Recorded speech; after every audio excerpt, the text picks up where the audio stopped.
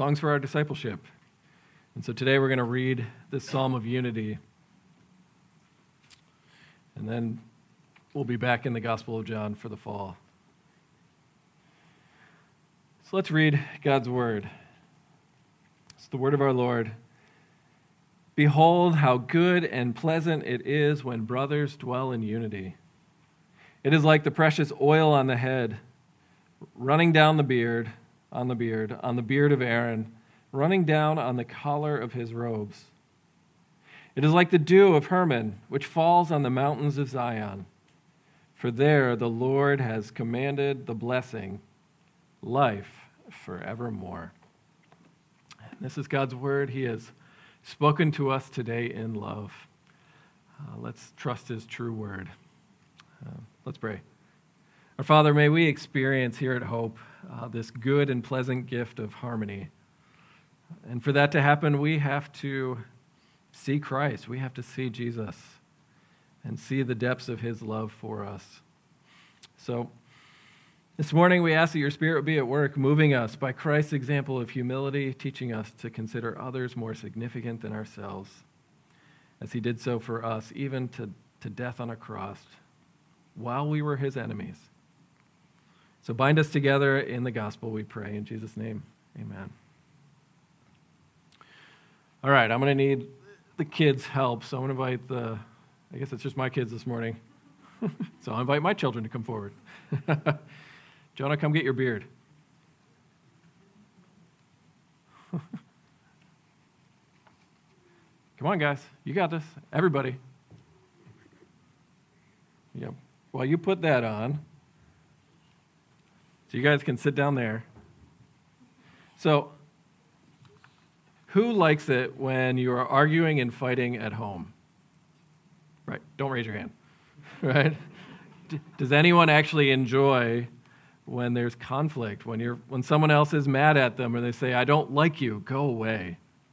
Right? Nobody does. And so what I want to do, as Jonah puts on his beard, is show you what it's like when people get along. So I've got some water here. So, Jonah, you got your beard?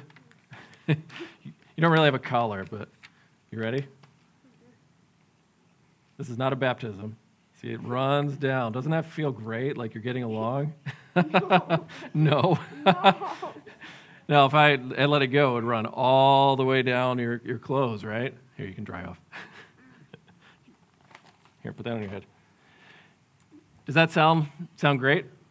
Like oil running on your head? What about mist? So, Jonah, why don't you stand here on the stairs? So stand right here. With the beard? It doesn't matter. You can set the beard down. No, just stand there. And I need Samson, sit on the bottom step there. Sit up. There you go. All right, Ezra, you sit down there too. So one of the other pictures of getting along, right? It's like the dew coming down from the sky, falling on Hermon, and Hermon is this mountain in the Middle East, and it's the taller mountain between, it's taller than Mount Zion. It's the tallest one in the region. So if you were to look out in the distance in your northern part of Israel, you would see Hermon. So this is going to feel like mist. You ready, Ezra? Do you feel the mist falling down? Right? See, this is Zion way down here. And so the Bible says unity is like the dew. Nope. Hey, stop. The unity falling on the tallest and even the lowest. Now, here's the question. No, stop. Stop. Sit. Guys, last one. Last question. So here's what this teaches us. What direction did the water come from? Or the oil, I should say. Right? From top to bottom. What about the dew, Ezra? Which way did that come from your perspective? From above or below? Right. See, the lesson we're going to learn this morning is that unity, getting along, peace at home, peace, especially peace at church, in God's family, it's a gift that comes down from heaven to us. And so the next time you're getting along and you're having fun with family and friends, especially here at church, it's an opportunity for us all to say, thank you, God, for this gift. You guys can go to your seats and off to Children's Church. Thanks for the beard, Jonah.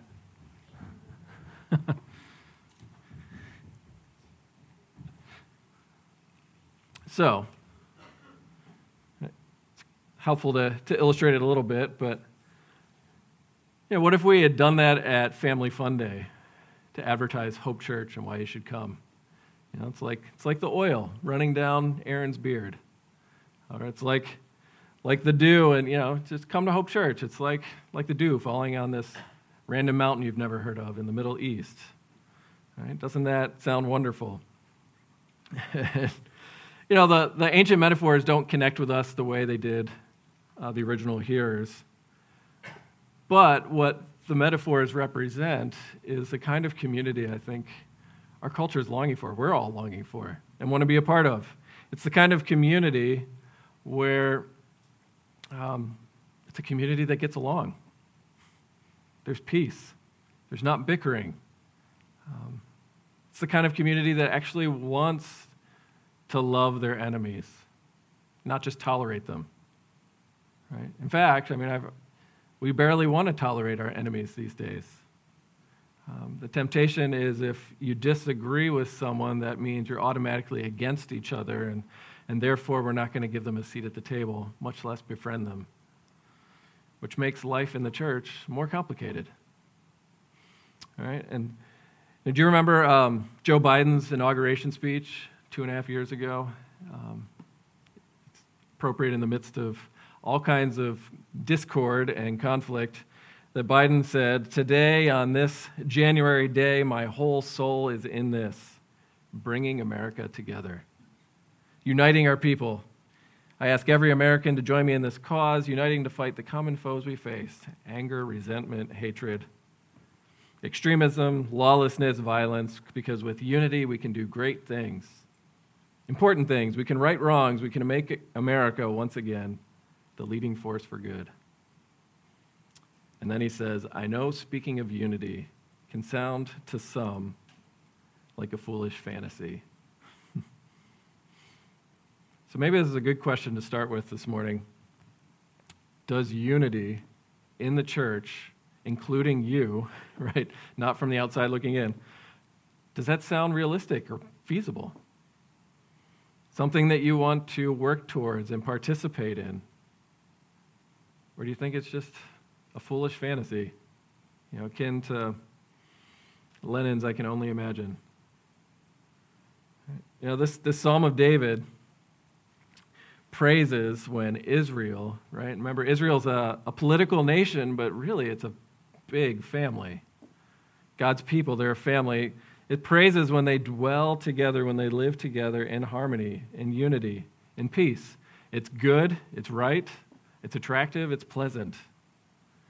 Right? And this is more than just a Hebrew family reunion that he's celebrating, right? This isn't just, let's go eat some kosher hot dogs and potato salad and tell some stories and go home. This is celebrating when they all come together in worship to Jerusalem on Mount Zion, the whole family, and everyone enjoys peace. Brothers, that language of brothers includes brothers and sisters, but in the scriptures, it traditionally includes the poor. It would include slaves, those who were so poor they had to sell themselves, they had to pay off their debt. It would even include lawbreakers, public moral failures. This is Deuteronomy 25, where there's a reminder that even as you're distributing justice, don't forget that they're still your brother. So, how do we do this? And this is, I think, our problem with this text as we run into reality, even as David does in his life. In the scriptures, unity is not the main story. It's a story of conflict. From outside of Eden till now, so much of the Old Testament is family arguing, right? The family of God has been one large dysfunctional family. You think starting with, you could start with Cain and Abel, but you go with Joseph, right? The brothers jealous, selling him into slavery. There is a line in Judges where it says, Israel is united. They were together as one man, but that was in Judges 20.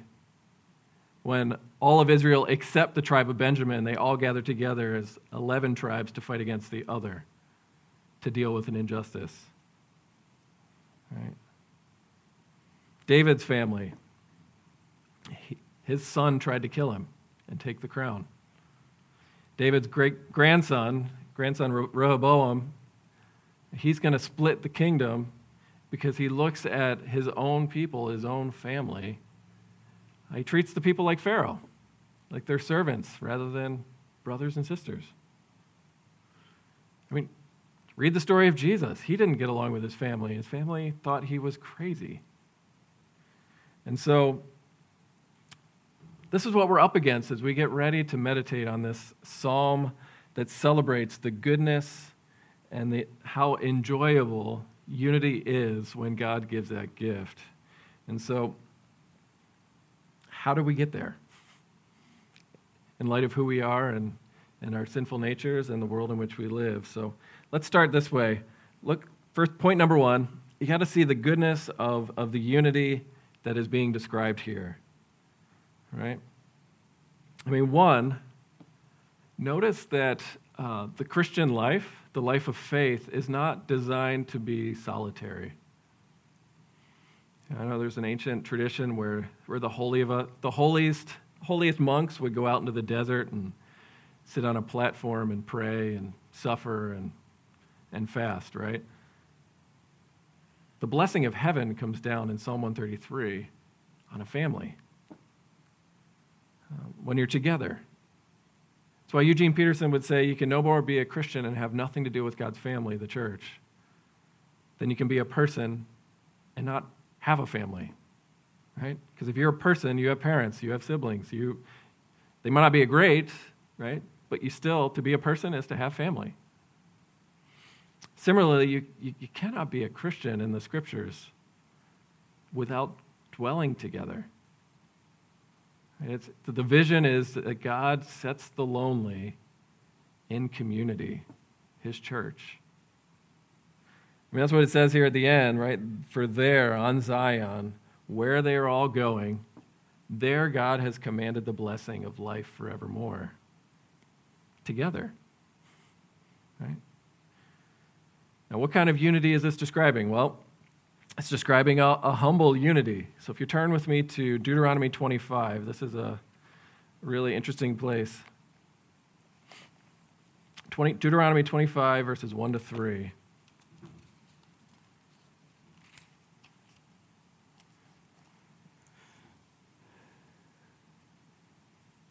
All right, it says, if there is a dispute between men and they come into court and the judges decide between them, acquitting the innocent and condemning the guilty, then if the guilty man deserves to be beaten, the judge shall cause him to lie down and be beaten in his presence with a number of stripes in proportion to his offense.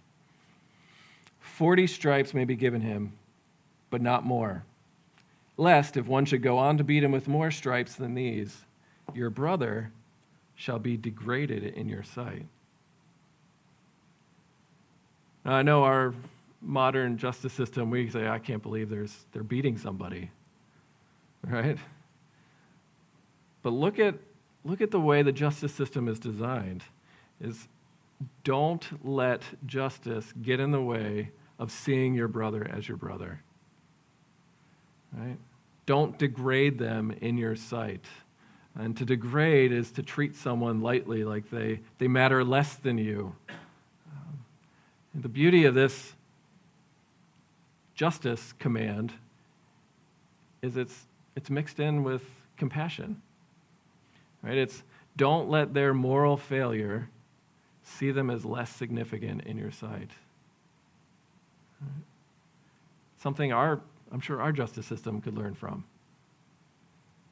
Right? I mean, this is a call to not hate your brother or sister in your heart, as Leviticus 19 will say.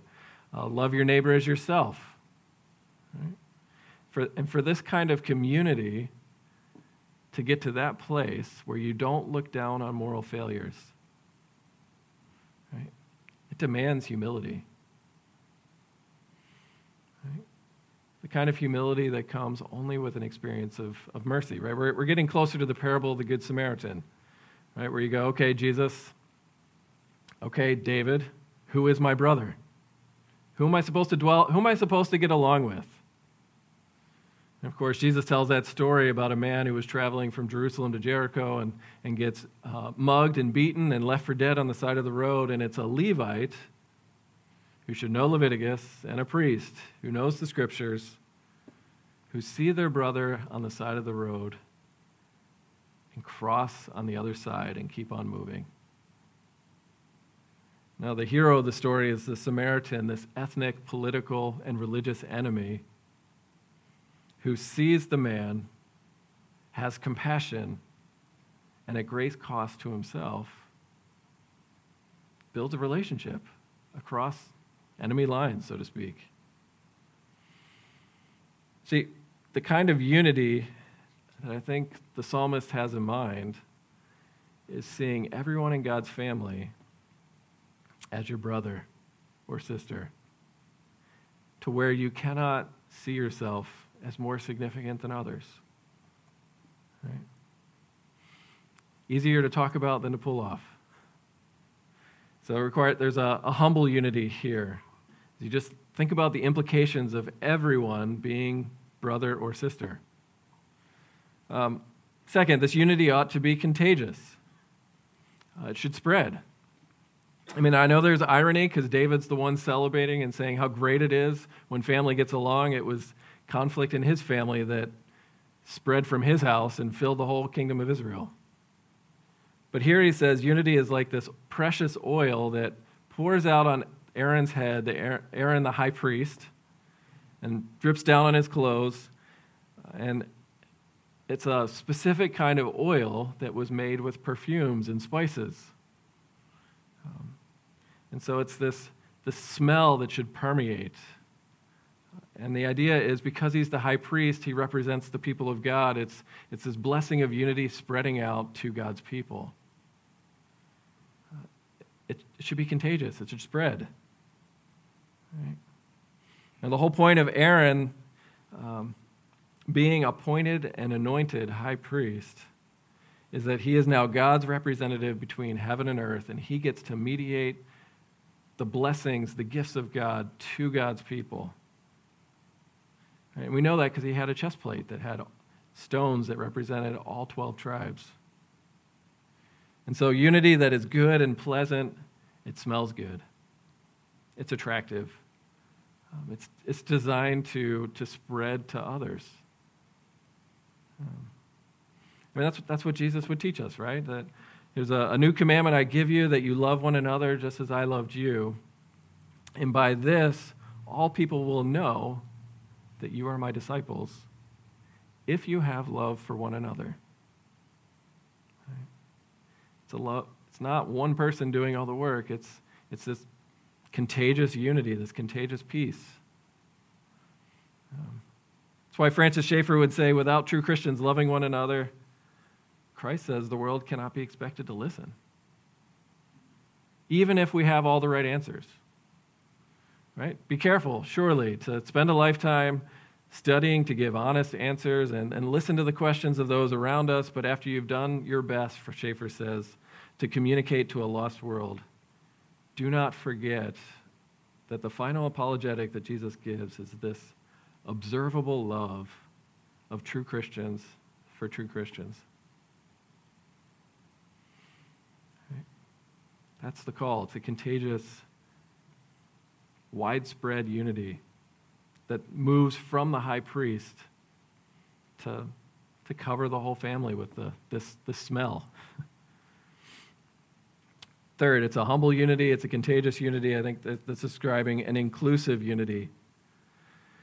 I know the word inclusive is overused, but right, the dew that falls down from Mount Hermon and comes all the way down to Mount Zion was a picture of the tallest and the lowest, the highest and the least. Right? It's this idea that all will find refreshment in this kind of community. It's inclusive.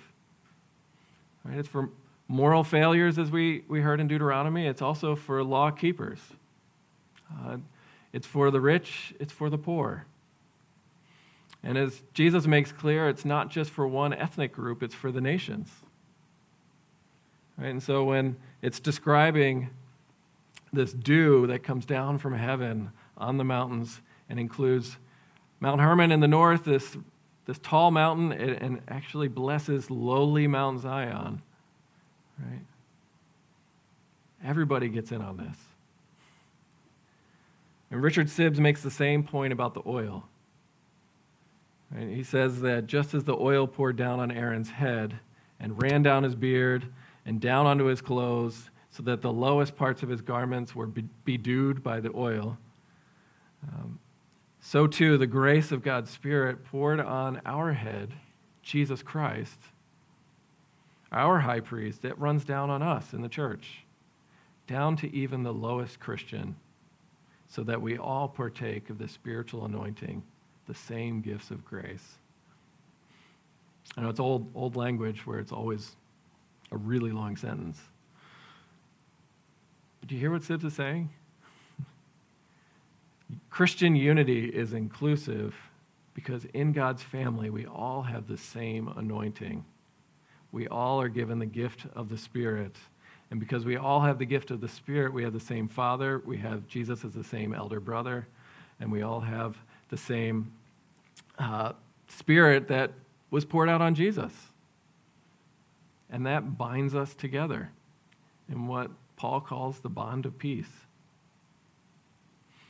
In other words, all of these blessings fall down on us through Jesus, our high priest. Right? Isn't that not the kind of family you would want to be a part of? Right? The kind of attention, the kind of love, the kind of belonging where no one is overlooked, where psychologists say that in siblings, especially in big families, they're always competing for attention, where you don't have to compete for attention in the church. Right? See, a good and pleasant family, according to Psalm 133, that dwells together in unity and peace. It demands humility. It's designed to spread, and it's for everyone in the family. Right? Now, the second point here is, how do you do that in a world that's constantly pulling us apart? Right? How do you aim for unity in an anti-unity world? Why is this kind of family so hard to build? And there's several reasons. I mean, one, in this room, how far out geographically are we spread? I mean, that makes it, just for us as Hope Church, that makes it difficult. Modern culture, just in general, isolates you unless you're intentional to work towards this kind of community. I mean, as Robert Putnam famously wrote, Americans go bowling alone. They watch television alone. In the 1970s, one social commentator said, America is one vast, terrifying anti-community. Right? This is pre-COVID, before all that stuff tore us apart. Right? I mean, we could spend all day listing topics that people are passionate about that tear down unity. Right? So that's one thing against us. There's the process of fake unity that we experience, right? You know what fake unity looks like? Where all these buzzwords are proclaimed and preached and taught and demanded. I mean, if you've ever been in a workplace, you know the buzzword, right? Diversity, inclusion, and equity. And what it tends to result in is a whole bunch of different people in the same room with fake smiles. Right? You know what those smiles look like when Mom and Dad are trying to get that family portrait and everybody's actually happy. No, there's at least one with, because they've been bribed with candy or something. No. Telling people to get along, to love one another, doesn't change the human heart. Right? So we got to distinguish between, we're going to force this through, and you're going to like unity whether you want to or not. and real unity where you want to be there and participate. And even in the church, right? The church ought to be a refuge of unity and community, and we're called to be a place where we know well enough to where Paul's commands are actually relevant. And Paul says you need to bear with one another and be patient and forgive one another. And in order to forgive somebody, you got to be close enough to be offended. Right? If you never spend time with each other, that's just a surface level unity. It's not real unity. No, the scriptures paint the church as a family, and really, as Jesus says, your first family, because we're all gathered around the person of Christ, and for that to actually happen, that requires a massive amounts of intentionality to spend time together, to eat together, to pray together, to commit to be on Sunday together.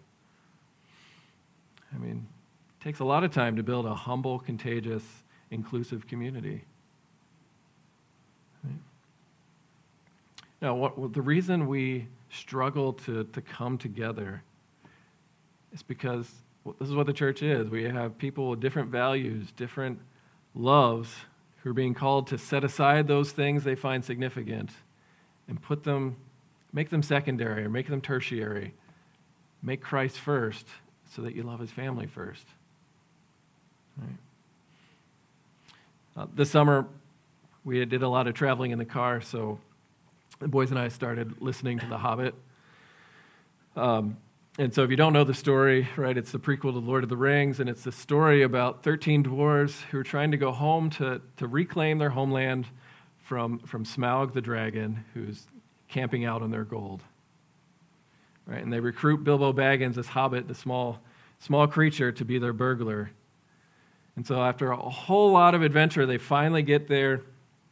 And at the end of the story, in the famous Battle of the Five Armies, there's a moment where the army of the humans, the army of the dwarves, and the army of the elves are lined up all ready to fight to the death because they want some of that dragon gold.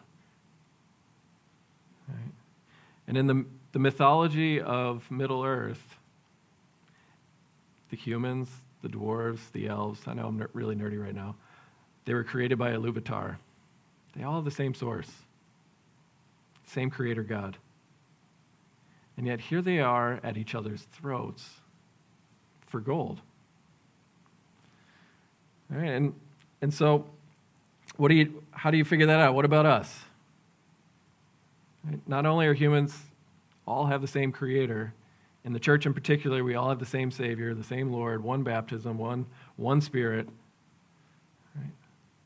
What loves do you have that make you want to line up on an opposite side? Right? That would trump Christian unity. And the answer is, we all have them. That's why we have to bear with one another, because we go through that process of figuring what they are in a bumpy fashion. Right? And I think this is the point of the psalm. Why can't we get along? Why can't we do what Barney the dinosaur told me to do when I was a kid, right? Why can't we all just love one another? It's because it has to be a gift. It can't be achieved because of sin. And that's the point of the psalm. How good and pleasant it is when brothers dwell in unity, when it comes down.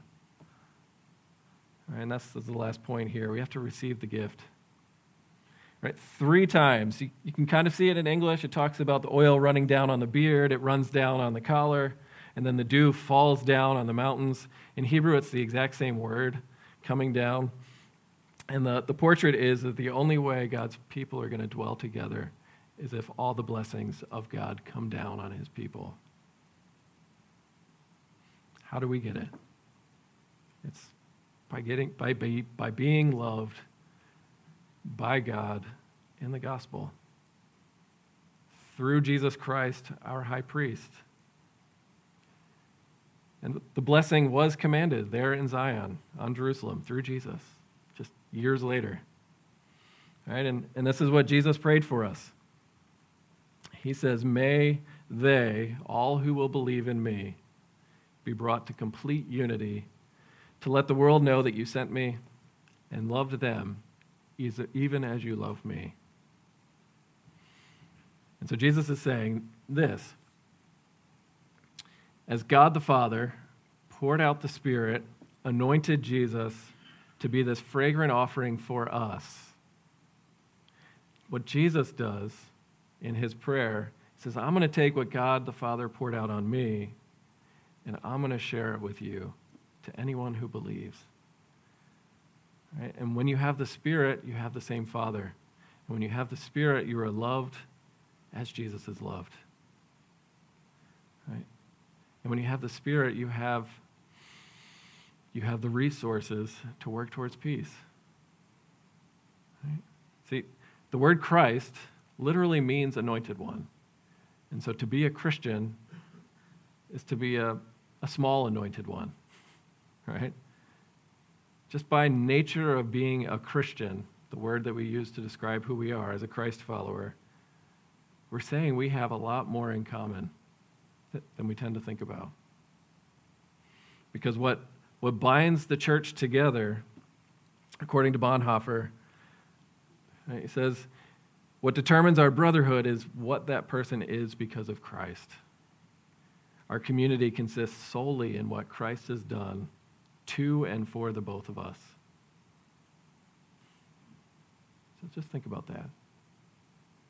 Right? Every person who believes has been grafted into a good and pleasant community. First, it's the community of God the Father, God the Son, and God the Spirit. Right? This gift of grace that pours down on us through faith in Christ. Where you have the same love that binds God the Father, God the Son, and God the Spirit for eternity. I don't even understand the words that I'm saying in terms of trying to get your mind wrapped around what an infinite, eternal, and holy God and what the magnitude of that love would be. Right? And yet, for us to have that, what did Jesus have to do as our high priest? He had to offer himself as a fragrant offering. Right?